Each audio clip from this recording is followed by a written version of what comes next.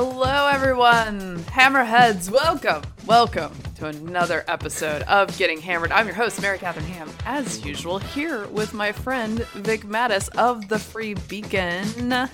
Hello, Mary Catherine. I have a question for you. Are you over-caffeinated, under-caffeinated, over-prepared, or underprepared?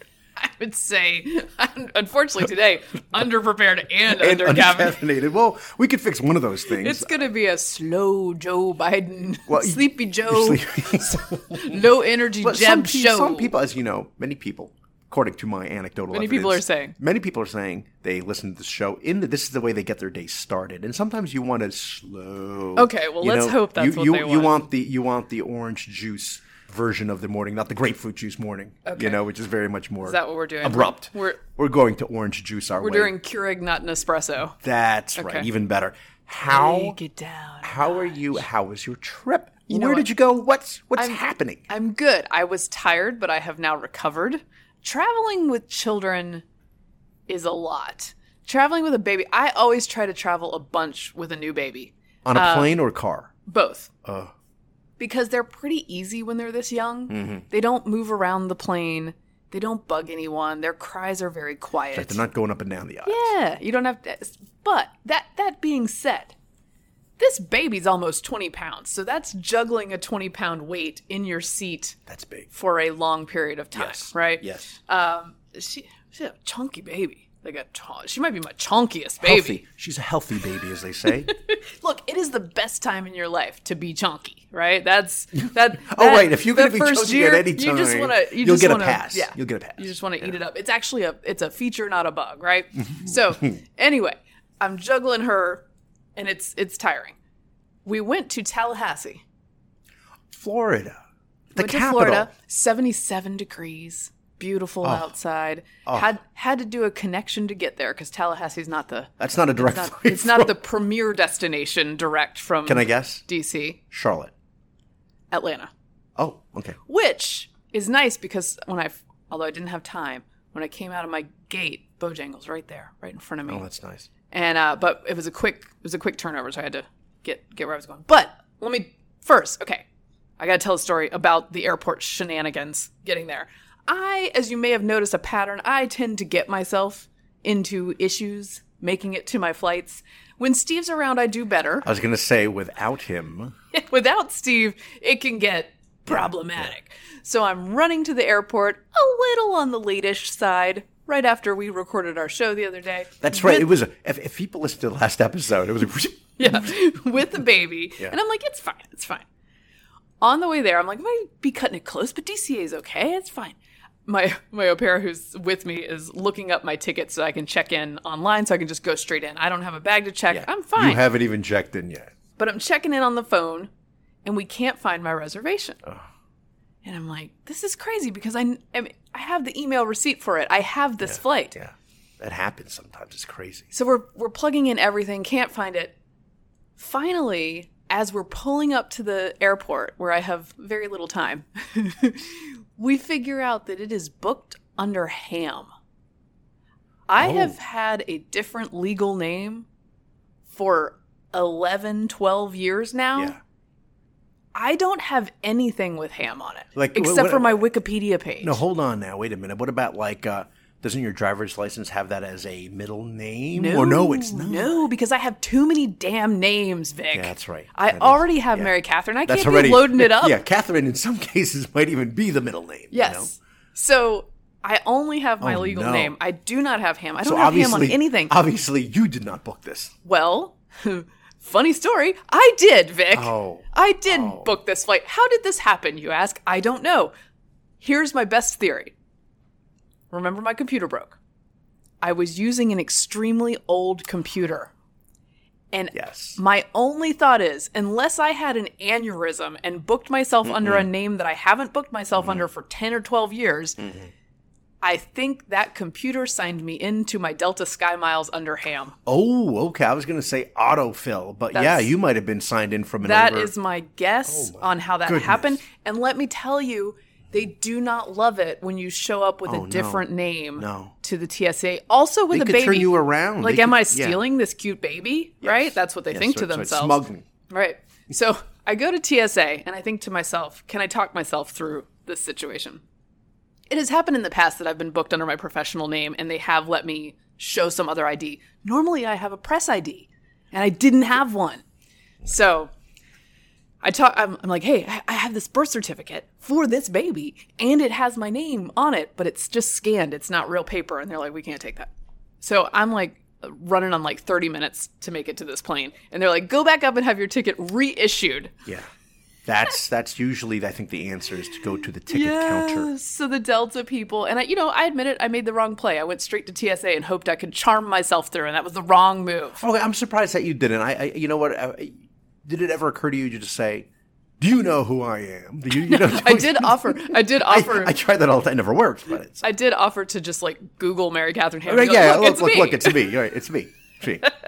But I go up, I try to get it reissued, and many thanks to Delta, they were very nice to me the whole way through. Shout out. They're like, oh gosh, you have like no time, woman. Let us see what we can do.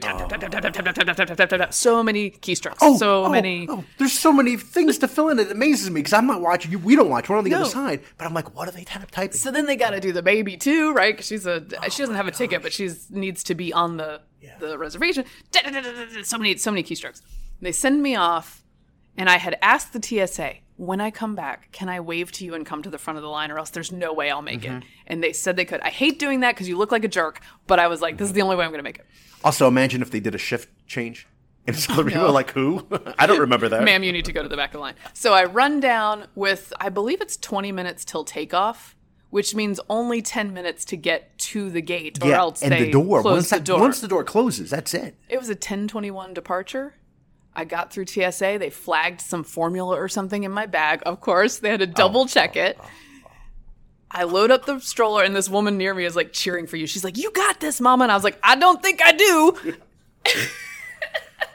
And I load up the baby. I strap her in for safety because I am going to sprint my ass to the gate.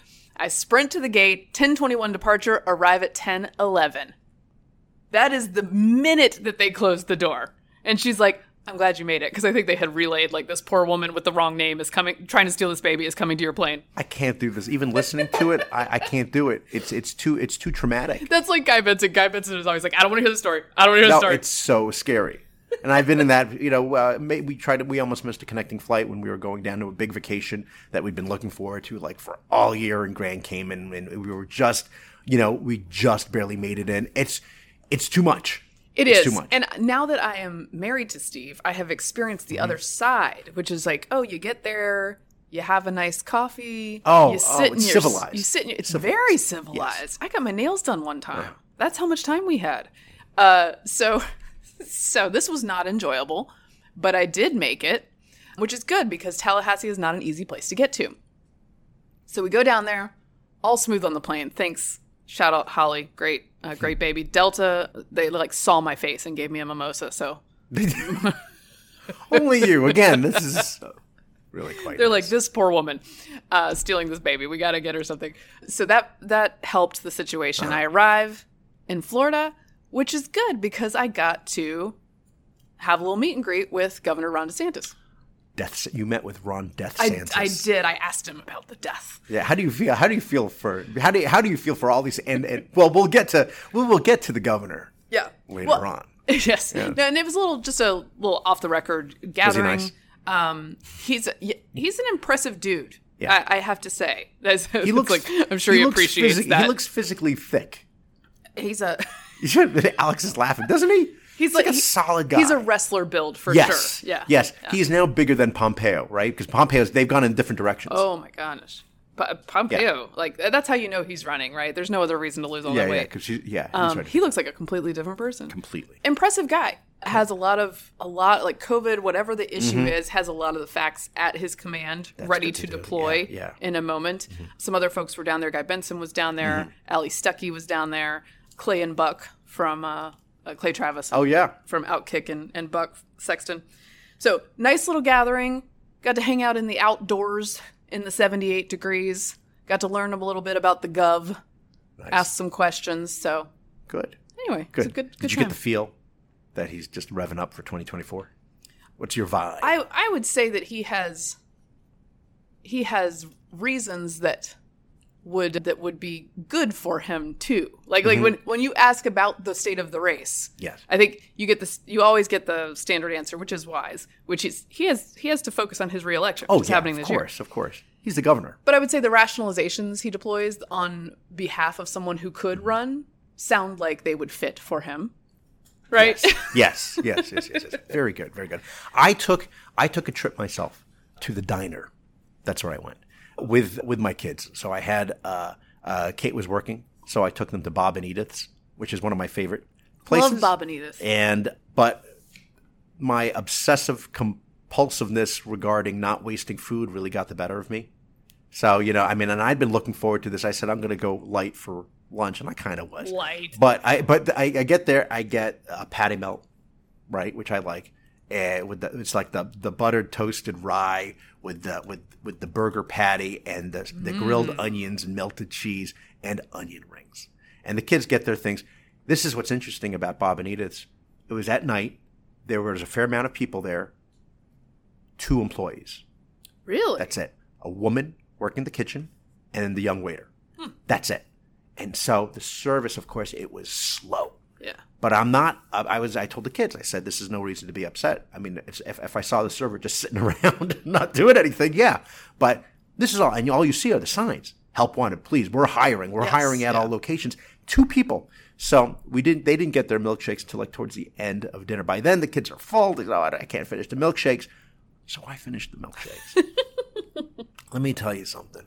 There's the idea of, I can really use a milkshake. And then there's the actual act of actually drinking the milkshake. Yeah, Alex is shaking her head. Not of my lactose intolerant. I was so bloated. And the thing was, it's like the time that I went on, we were on a honeymoon and all the drinks were free at the hotel because the pool wasn't working. Mm-hmm. And so Hey. Yes, and this is in Virgin Gorda, in the British Virgin Islands. And I said, this is great. I'm going to live one of my fantasies, which is to drink pina coladas and painkillers all day. You know what that is? It's like drinking milkshake all day. Oh, yeah. And it's like, yes. Can't. So one of the things that happened was I was mixing it, like my son had chocolate. That's just like chugging Sunny D with a little bit of alcohol. Yeah, that's it. It is Sunny D, but it's not real orange juice. Okay, there's a lot of coconut milk, which isn't actually really milk. It's the coconut cream. And so I'm at Bob and Edith's. I'm having the chocolate shake, the strawberry shake. I'm mixing it together. It was not an ideal mix. No, that sounds problematic. Speaking of bad mixes. See, I told you.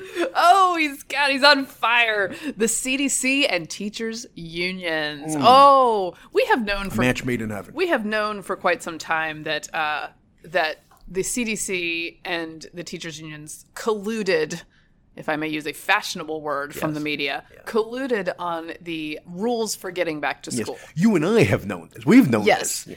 There is an investigation into this led by Republican lawmakers that turned up some new dirt this week. Republican lawmakers who sit on the House Select Subcommittee on the Coronavirus Crisis are releasing a report revealing a Centers for Disease Control and Prevention official's testimony claiming that the agency coordinated with teachers' unions at an extraordinary level in crafting its school reopening guidance, despite the agency's earlier claims that such coordination was routine and non-political. Like, we're just talking to stakeholders, man. No, you're not. You're not just talking to stakeholders. In the interim report exclusively reviewed by Fox News Digital, this broke the other day, Republicans wrote that emails between the American Federation of Teachers, the White House, and the CDC showed that the AFT's cozy relationship with the Biden administration's political leadership at the CDC positioned the union to impose line-by-line edits to the reopening guidance despite the CDC's past practice to keep draft guidance confidential. Randy Weingarten was in charge of whether schools reopened. I can't wait for Dr. Rochelle Walensky to get all these questions from the media about this. Oh, so many questions. How does it feel to be so fantastic? The damage is near irreparable now for the CDC because, at least for us, because people love to throw the CDC out there as like end of argument, end of discussion when it comes to medical or health policies, and we'll say, well, according to the CDC guidance says, and here we are actually seeing the tampering and the political involvement involved in creating these policies, which they have always denied, and now we have. Or, no, it's even worse than denied. They gaslight you and say this is something that only happened under Trump, but now it's pristine. It's like, no, man. No. That's right. And as I have said in the past, I'm a cynic who wants to be an institutionalist. Like, I'm like, help me help you. I would like to have a referee that I can trust, right? Just like the media. I would like to have somebody that I can trust who is the sort of like, let's put this out there. This is the standard by which we are making these decisions. They make it impossible. The CDC makes it impossible. And this is not the first politically charged decision that was politically influenced, obviously. And then you've got all sorts of other stuff coming out of there. The bad mask studies that are like, just ridiculous asterisks about, oh, by the way, this doesn't actually show the thing that... And The Atlantic has debunked them. You've got the numbers in the COVID tracker that all the journalists use, where the pediatric numbers were inflated by a quarter. In your face every time you turn on the TV, it's there. And there's actually a thread between those two, which is the insistence in this country on emphasizing and exaggerating risk to children, which has been incredibly problematic to those children and their parents. Right. Whether they're scared of it or not scared of it. It has had really bad results for kids and parents. That's right. It's the kind of news that really needs to be spread far and wide and repeated over and over to remind people, especially as we're getting towards the fall and and the midterm elections. And the Republicans can do this easily, obviously, but to remind people of the association, because it's the association of the administration and Democrats working alongside with the teachers' unions in order to keep your kids home. Yeah. And the vast majority of which have been harmed or did not benefit Everybody from knows I don't want my kids remotely. At home. We all know that. No, it's really problematic. And I actually think, I wonder, there's sort of like a counterfactual or an alternative history where Trump had run hard on opening schools, what that might have looked like. Oh, that's interesting. I remember being like, oh, don't say that, guys, when they said open schools, because I knew that the reaction from press would be, well, we have to be on the opposite side of this. Yes. So, and that is, in fact, as somebody noted on Twitter the other day, this is not an original thought, that the press and many parents in liberal municipalities, Orange Man batted themselves into telling themselves that a year out of school was fine. Yeah. And it's like, just because he said you should go back to school does not mean it was a bad idea. That's right. No, that's right. And the same thing, our complaints about the media that they're going to give, kid gloves treatment to the CDC. That will change. They will go after the CDC under President DeSantis. They're really going to go after him. Them, yeah. Oh, no, it just needs to be reminded how awful these people are. Do you think people are going to remember that, though, come November? Yes. Good. That not even it might not even be this part of it, but parents will remember. Again, as I have said many times, the schools were closed for a year, and then they go back to school, and they're in school for basically 4 days a week around here, right? They don't really do a majority 5-day school week anymore. It's mostly 4-day weeks. They're out for any and every issue or sniffle. Right. And they're not making up ground. And parents know this. Yeah. They know so it's this. not going to be like, oh, everyone's just going to forget because everything's back to normal by the time fall comes around. I think it could get better, but I don't think they're going to forget. It could also get worse. Yes. Oh, by the way, our best buddy Fauci is back on the scene. So much for my theory and other people who believe that, he was being hidden away for saying maybe he was just on vacation. Yeah, maybe just a break. Here he is. I'm interested in your reluctance to use the word lockdown. Do you think 2 years on that they were worth it, or were they too severe? I don't think we're ever going to be able to determine what the right balance is. I think the restrictions, if you want to use that word, which I tend to shy away from, lockdown, there's certainly prevented a lot of infections, prevented a lot of hospitalizations, and prevented a lot of deaths. There's no doubt about that. Obviously, when you do have that kind of restriction on society, there are unintended negative consequences, particularly... Which I never thought to think about for 1 second. In children who are not allowed to go to school, in the psychological and mental health aspects it has on children, in the economic stress that it puts on society in general, on individual families. Obviously, those are negative consequences that are unintended. Well, who was restricted, really? Was anyone restricted from going to a playground or sitting on a bench or walking on the beach? Look, I would have loved if he could have weighed some of these downsides 2 years ago. That would have been great. Do you remember when you know who did? DeSantis. I shouldn't. One day when you see him again, it's gonna slip. I know we're goofing. DeSantis. No, but he should wear that as a badge. But that is the difference between states that were more open and states that were completely locked down. Is that it was not this casual like let's just do everything we can to be as reckless as possible. It was an attempt to not have some of these terrible unintended consequences happen. Lockdown deaths are a real thing from alcohol abuse, from drug abuse, from isolation, from not tending to maladies because you're too scared to go to the hospital. Yes. And then, the probably more than a year worth of learning loss at this point for so many kids that they're going to scramble to get back. States that stayed open tried to make calls about how to prevent those problems and also give people their fundamental liberty of, I don't know, like running a business and getting a public service that they pay for. And took so much heat for going in that direction from the media and everybody else. It is an interesting, speaking of alternative history, there's an interesting thought about what if Andrew Gillum, who ran against DeSantis and only lost by, half a point in that race in 2018, what if he had been the Democratic governor of the state of Florida in COVID times? Because a lot of governors followed DeSantis. Yeah. He was the one who went first and said, no, the data says that we can do these things. Despite this super smart lawyer in a Grim Reaper costume, who I know the media would like me to listen to. I think the numbers show that we could do this. Well, I think there'd be a lot more partying at weddings and getting. Oh no, sorry, I'm just thinking about Andrew Gillum. I'm not going to go down that road. That guy. Who was the guy who showed up? Well, I don't know. I never met that guy. Random. Never met him. I've never met him. Never, but just having a good time. Do you remember when Fauci was played by Brad Pitt? On I think it was SNL, and his book, and the movie about him. Yes. I'm really. By the way, we still have to do a viewing of that and review. I think it's incumbent upon us. Worse than my root canal that I had before. I wonder what do you think his approval numbers are like now, Fauci? I don't. He's like people who love him. He's like a partisan figure, right? And I say that not as a dig. I mean, that's just what his numbers look like, where one party thinks he's awesome and the other one doesn't.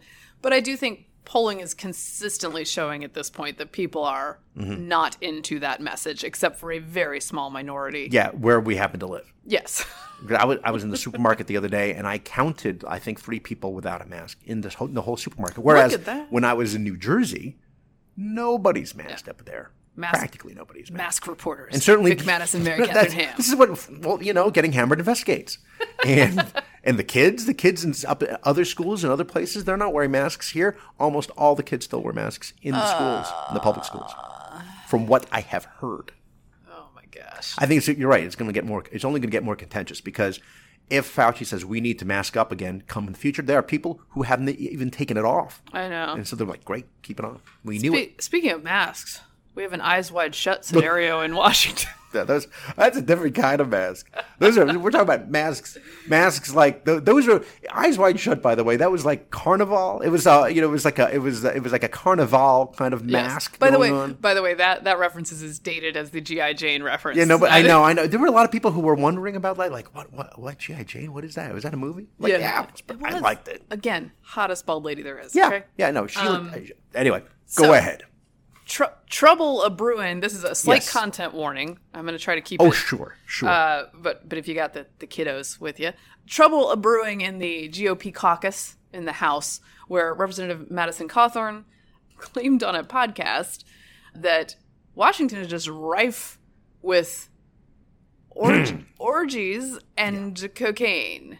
Aside from that, I mean, the sexual perversion that goes on in Washington, I mean, being kind of a young guy in Washington, with the average age is probably 60 or 70, and I look at all these people, a lot of them that I've looked up to through my life. I've always paid attention to politics, guys that, then all of a sudden you get invited to, like, well, hey, we're going to have kind of a sexual get-together at one of our homes. You should come. And I'm like, what did you just ask me to come to?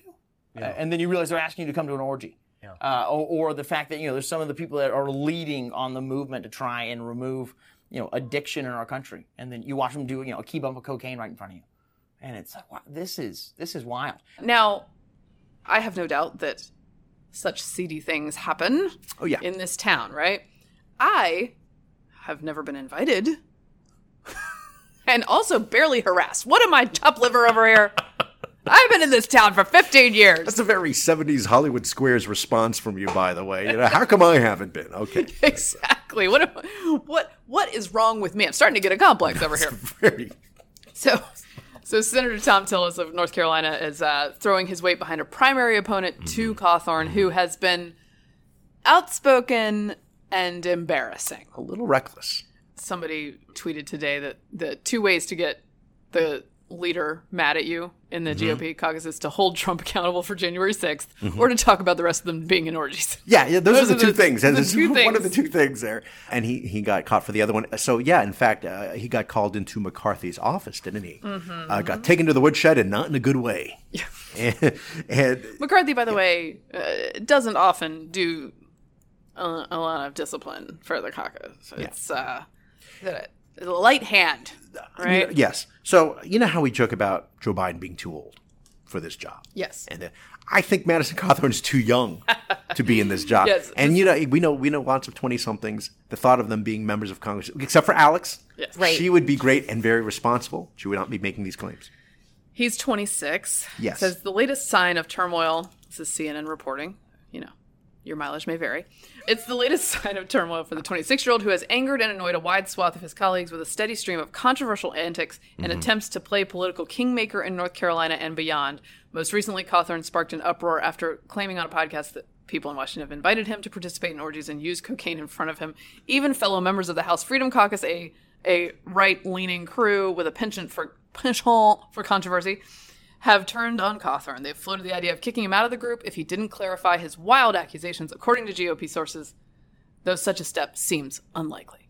And apparently now the news is that he admitted that he made this up. He said it was exaggerated. Exaggerated, yes. Right. And he's embellished before, or he's been accused of embellishing before, including after the car accident, and saying that he was left for dead by the driver who was his friend. The driver says, I took him out. I can't believe he said that. So there are issues like this. Yeah. I'm not saying, I'm just saying, but on the other hand, Mary Catherine, who's to say there aren't orgies, as you were saying?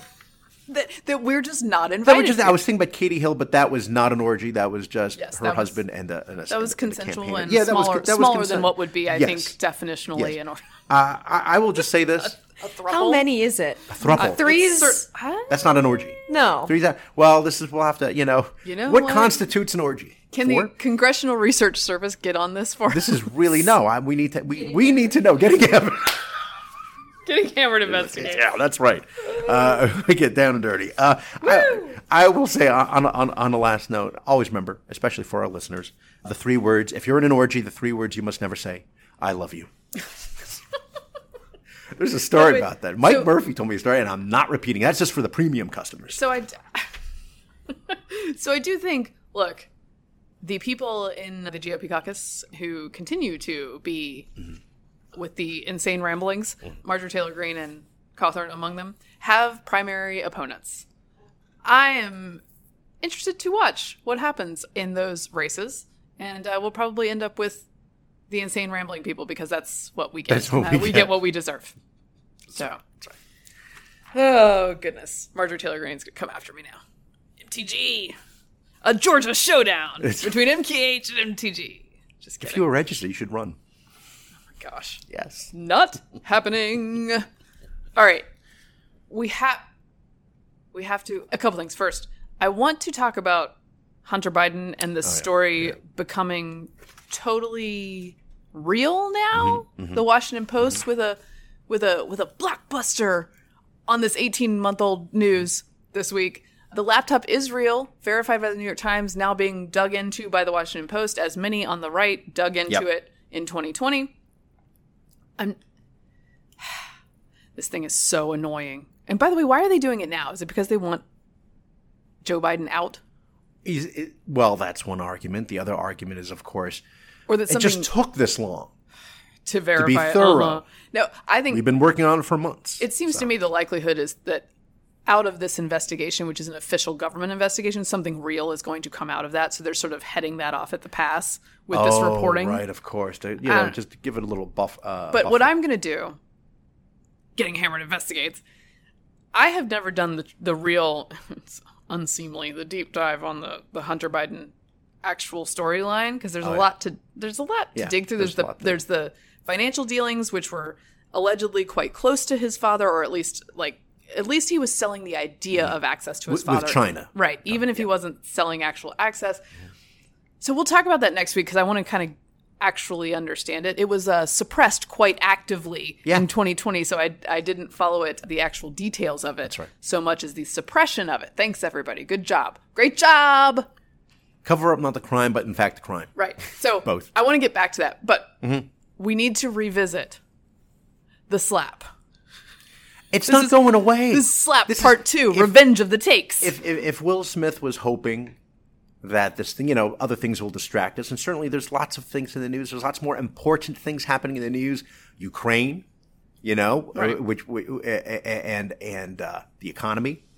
Well, again, I think this is fascinating to people because people generally like both Chris Rock and Will Smith. So it's like good guy versus good guy. Here? And there's no other. There shouldn't be any racial implications to this. This is strictly. I know I spoke too soon. Well, the new takes. I'll give you just like the top lines on these. Is that new takes and then your take? Is that this is an issue that only African Americans can talk about and have takes about because it happened within the community. And then there are... the Oscar community or... No, within the African American community. Okay. And then there are takes from people who say, no, I should be able to talk about stuff even if I'm white. And then there's some backlash to that. It's getting very ugly out there. So I do have takes on it. My take remains that Chris Rock comes out of this looking like a very good person. And that I'm sad for Will Smith because I think he ruined what would have been a great night for himself. Mm-hmm. And that I think there's something probably behind this that is precipitating this behavior that is sad. What do you think? And we have some clues about what that might be. We do. What do you think of the conspiracy theories that, in for one reason or another, that this was all staged? In my obsession with this storyline, I listened to a body language expert, and he told me that it could not have been staged.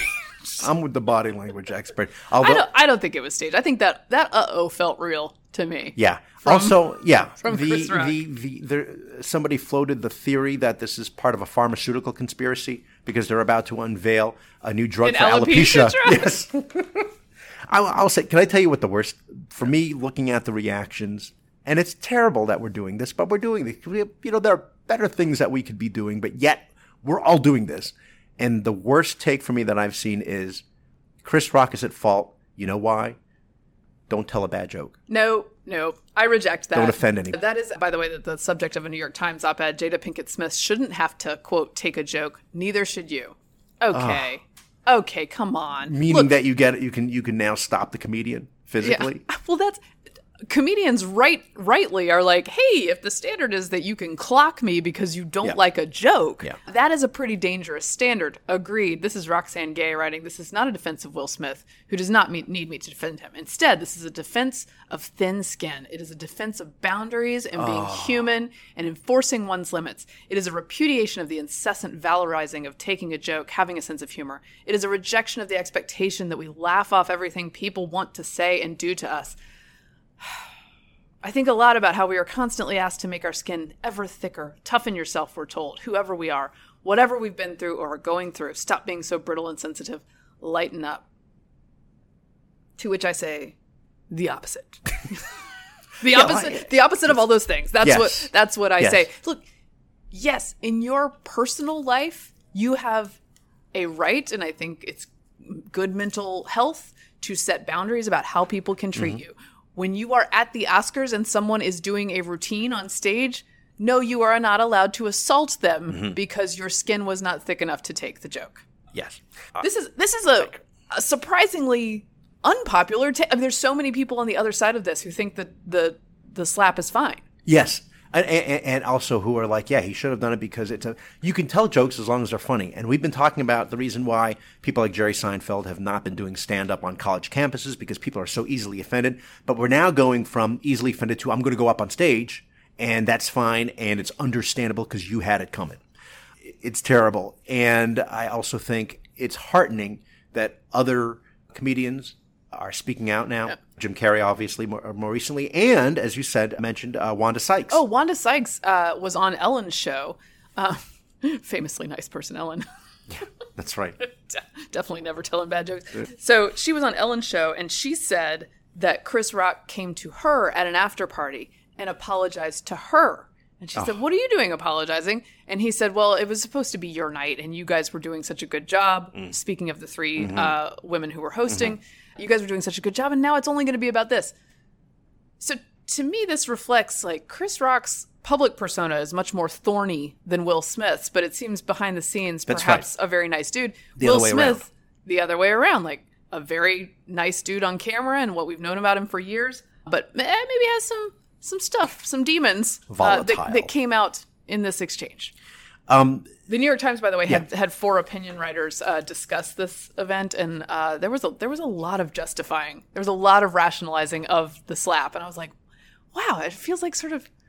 I thought people would come down on the other side of that. You know, especially people who write words for a living that might be mean. I feel like we were making so much progress in going in the other direction of being politically incorrect and acceptably politically incorrect. I remember my wife and I saw Avenue Q. Oh, Avenue Q's good. And there's a great song there. Everyone's a little bit racist sometimes. Yeah. You could not do that now. No. I don't think so. Yeah, I think people would. That would not be. You would come out and you'd slap the puppets. So they don't even have nerve endings. NBD. The other thing I was going to ask you is I don't know if you read any of Max Burns on Twitter talking about who is big on Scientology, following it. And he's not a Scientologist, but he's big on investigating Scientology. And it's always been considered that Will Smith and Jada Pinkett are part of the church and whatnot, and that the slapping is part of what's called the tone scale. Oh. And that if you or your loved one is insulted, that you are obligated to either fight back, either verbally or by even slapping. And if you don't do it, then a higher up would slap you, according to Max Burns. I'm not a Scientologist. The sacrament of slapping. Yes, that's right. Is part of the church. That's right. Like as if Will Smith, if he didn't do it, then Tom Cruise would slap him. But I don't know. But it's interesting, and it's all part of this mix, and everyone's still trying to figure this out. This is going to be. Do you think this is a cultural touchstone, like it or not, folks? Do you think he should? The Academy's investigating. Oh the Academy's weak sauce. My gosh, they're like, we asked him to leave, but he didn't. Oh, is that what they're saying now? Yeah. Could you? No, never mind. That's what that was the extent of it. Is probably that. And then one more thing. Yeah. I'm annoyingly in the middle on this issue, as I often am. Mm-hmm. There's the justification of the slap, which I don't like, but I also don't think it's the biggest deal in the world. And if it happened at a bar, I don't think anybody would be arrested. The two would be separated and whatever. They make good or they don't.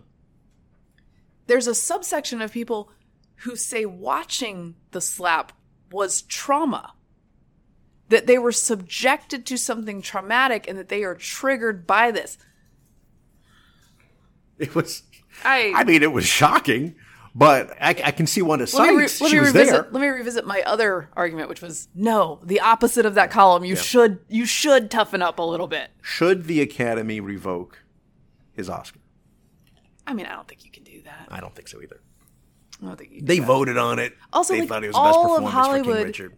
All of Hollywood is filled with trashy people doing trashy. Speaking of orgies, yeah. Well, again. It's connected to my other joke. I can't tell. I'll tell that after the show. Oh my goodness. But I agree. Also, you're condemning behavior at the show, and I think that the response to it is that if you're not going to charge him with assault, certainly that he gets banned from the show. Yeah, I think that would have been the right sort of middle road. Mm-hmm. This guy's got to go. He assaulted somebody live on TV. We got to get him out of the room. Yeah. But I don't think that necessarily assault charges are in order. Mm-hmm. Why am I thinking about this so much? I don't know, but everyone is. And you can't escape it. You can't. There's so many angles, guys. Mm-hmm. We're going to investigate by slapping somebody. That's how I'm going to investigate. Don't look at me. Getting- Don't look at me. I got that lump in my jaw. Getting hammered. Okay. Yes, I don't want to be ableist about Yeah, your. yes. Yeah, my that's thing. the other. That That's is the other very- discussion, that it was ableist for him to tell the joke about somebody who has a condition. I just Okay. okay. Do you want to talk about Disney? Yes, let's do it. Let's do it briefly. Sure. And so Disney as a corporation has come out against this parental rights bill in Florida. And I am calling it a parental rights That's bill because the press and those who hate the bill call it the Don't Say Gay bill, which is completely made it up, and then everyone went with it. It's amazing. Just not accurate. Yeah. If it were accurate, I'd be like, okay, that's a. I mean, it is sort of a clever thing to hang on the law, but that's not actually what's going on. And it worked. I was just in Florida. You are welcome to say gay there. You're welcome to say gay as a teacher. What the bill does, and it's like 7 pages long, you can read it. And I would also encourage you, my friend Guy Benson, who is a gay man, talked to DeSantis about this bill. And Guy has some issues with it, and the sort of some of the language being overbroad. For instance, what does age appropriate mean? Or are there instances in which this law would allow for or require teachers to maybe out a student to their parents? Like, there's some concerns about how far this would go in various parts of the law. But the meat of the law is K through 3, no gender identity and sex education. Right, you're instruction. Instruction. Parents want to have that talk at home. That's fine, but I don't need them to. No, even about how babies are made when you're in kindergarten is it's the conversation that I try to avoid forever. Well, and what's interesting to me is that in the polling of this, even among Democrats in Florida, they favor this idea by over 50%. Yeah. Just recently in polling, if you put the actual language to them. This is a fairly non-controversial requirement that, like, hey, we're not going to do sex ed and gender identity until later grades. Okay. Go ahead. So Disney comes out and says, oh, we cannot have this because a lot of their employees are on the sort of like, they're only getting the don't say gay. I mean, I do think there are a lot of people who actually believe that that's the law. Yeah, it's the worst form of telephone, the game. Yes. And so they think that Ron DeSantis outlawed that is like not a real thing. And so they're all walking out on the job in California because Disney is also in Florida. So they're walking out in California. Sure. Haven't seen a lot of walkouts actually in Florida. They're in California. So that leads to the question, like, okay, again, it's another corporation that's leaning just markedly left. Like if they're on a side of the culture war, they're choosing the left, right? Yeah, that's right. And what does that mean for parents who are like, okay, so why are you against this bill that's the K through 3 sex education and gender identity education ban, right? Further, we see this week in leaked internal meetings that major executives at Disney are talking about, hey, we need 50% minority and LGBTQIA representation in Disney characters. 50 is a lot. I'm here as a mother of 2 queer children, actually, one transgender child and one pansexual child, and also as a leader.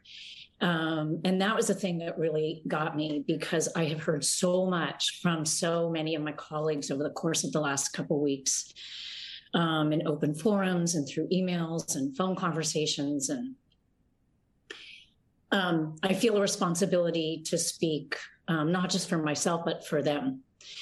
In Disney character? Oh, I see. Yes. I see. Yeah. Yes. So. And that leads should be more frequently LGBTQIA.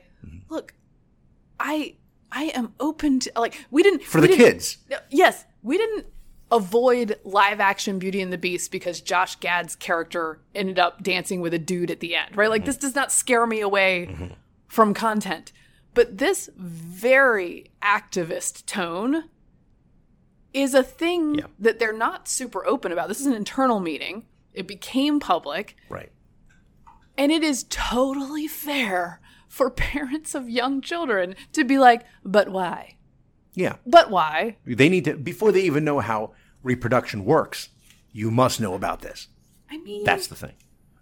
It's also, so also Disney has this, this memo about, how they want to remove gender terms from the parks. Last summer, we removed all of the gendered greetings in relationship to our live spiels. So we no longer say ladies and gentlemen, boys and girls.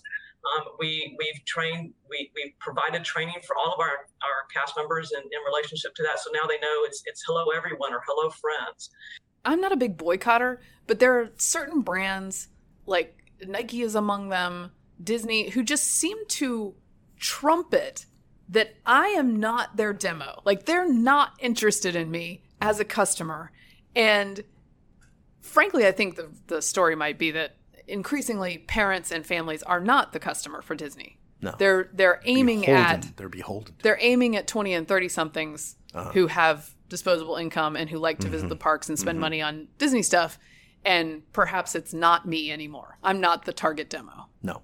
Also, and DeSantis was right about this early on when he pointed out the hypocrisy, because how Disney is perfectly fine doing business in China, despite the Uyghur problem, which they have no problems with the fact that you're filming a movie in the same area. They thanked the Chinese government for letting them do that. Yeah, in a place where there are literally concentration camps, and it reminded me of banks like Deutsche Bank, which at the time said they were not going to do business in North Carolina because of the gendered policy, gendered bathroom policy, but they were more than happy to continue business in Saudi Arabia. Oh, of course. Which I'm sure it's fine to be transgender in Saudi Arabia. By the way, the Saudi, I remember when it was Pride Month, everybody's corporate logos are adding a rainbow, except for the corporate logos in the countries where, homosexuality is criminal. Yeah. Only where it's easy.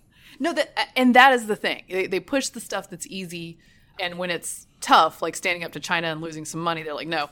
But this is being painted. All these things are being painted, and this is the sort of the giant polarization in the media. It's not helping, because you could actually inform people about this, which is why I commend to you Guy Benson's interview with DeSantis, because you'll actually get the content of the law. He has a podcast. Go check it out, and you can hear that whole interview, where he and DeSantis go back and forth, and he's challenging him about the problems with this, and you can actually know what's in the law, which is is that my central value at this point? Is like, can we just deal with what's actually there? Yeah. So let's talk about something that you did yesterday in the state. You signed into law this parental rights in education bill. It was hugely controversial in the media. It got a lot of national attention.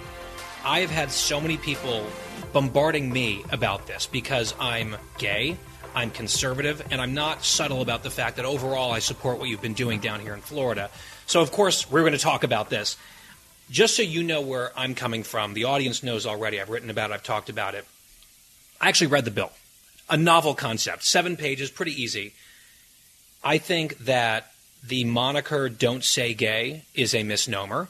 It is biased and lazy for the media to adopt it. It's an activist slogan that does not reflect what's actually in the law, number one. Number two, that K-3 provision that you talk about all the time, I think it's unobjectionable. I think it's common sense, and the polls are bearing that out. People, parents, Americans, Floridians support it. I do as well.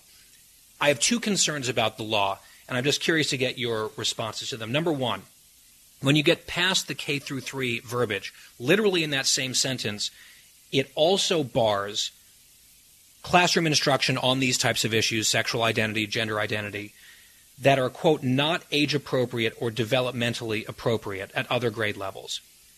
That language strikes me as vague and subjective. Who gets to decide what is age-appropriate later on? Like, in your mind, when would it become appropriate? Middle school, high school? So it'll be a combination between the State Board of Education and the local school boards.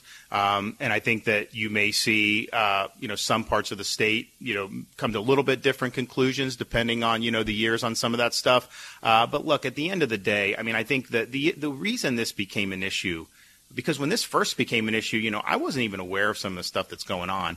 But with this transgender and the gender identity, there is an effort to try to tell people, well, you may not really be a boy, you may be a girl. And I think that's totally inappropriate in the school system. The second concern that I had about it is, because I read these paragraphs in the law several times trying to make heads or tails of it.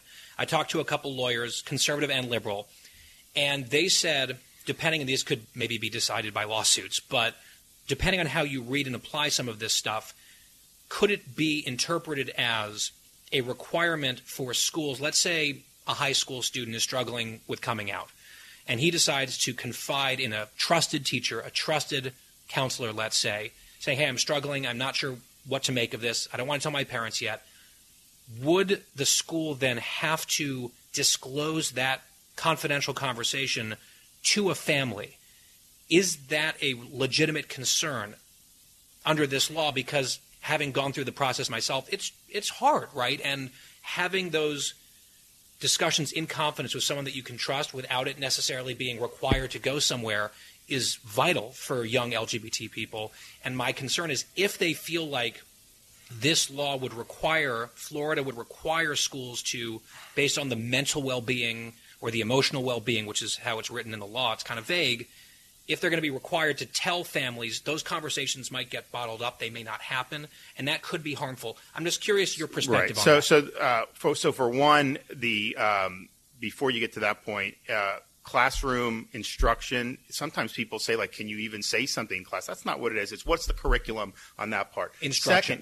Second part of that is it needs to be some type of service that's provided in terms of a medical service. And so, when you're dealing with things like in California, they had a girl who the school was administering hormones to, and she was depressed, and they should have treated the depression. They were trying to give her hormones, so she ended up committing suicide. The wife the mother's now suing. So I think it's if they're doing something that is just like if you took your kid to a doctor.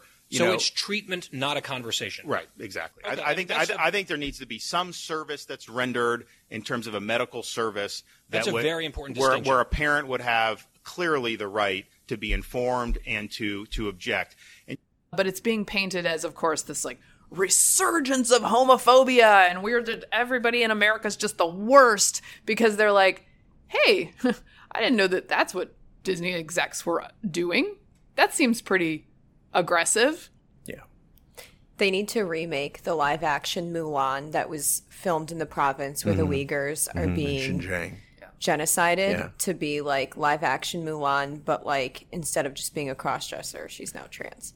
Yeah, that's true. Mulan is actually that's right, because trans. that's what it was. Well, that's the whole Mulan story. actually, some of them, by the times they are changing, some of the music in Mulan and some of the references and jokes in Mulan completely off the table at this point, right? There's of course, she famously is a young woman who becomes a warrior, has to dress up as a guy to be in the army and to fight. And there's a song that my kids love. I'm gonna have to tell them to zip it up, called "I'll Make a Man Out of You," and that is there's some gender dynamics there that are not approved in the current corporate environment of Disney. Like if you played that Disney song at that meeting, everyone would be appalled. The songs in Peter Pan. Oh yeah. That's even further gone. I heard that some of the actors who played Peter Pan were actually women. That's a real... The voice, I heard Sandy Duncan is this actually is true. I heard Sandy Duncan. This is true. Like this an is older shocking woman's to voice. me. Yeah, That's right. It's Okay. true. I am shocked. I can't believe... Anyway, I just think the extent to which it's painted as like that this can't be something that we can even address or have issues with. No, you can have... I have some questions about exactly what the goals of Disney are and what that looks like for my kids. no, and you most can't. importantly, because I'm lazy, whether I have to screen content for them before I give it to them. The point of the screen much. content is that it does the parenting in lieu of me and that I don't have to be too involved. But if I have to get involved in that, it's off the table for me. They'll have questions now. And questions are fine, but are they questions at the time that I want to address them, right? Because as the parent, that is my right. That's what I have to say about that. Well, as my mother-in-law would say, well. That wraps up another edition of Getting Hammered. Remember, you can subscribe to us on iTunes, Google Play, and Stitcher. Tell your friends, leave reviews, and you can follow me on Twitter at Victorina Mattis. I am Mary Catherine Ham. I'm at MK Hammer on Twitter and Substack, at MK Hammer Time on Instagram. Thank you so much for being with us. Please recommend us to friends. Please do the reviews. They help us out. This has been a Nebulous Media podcast.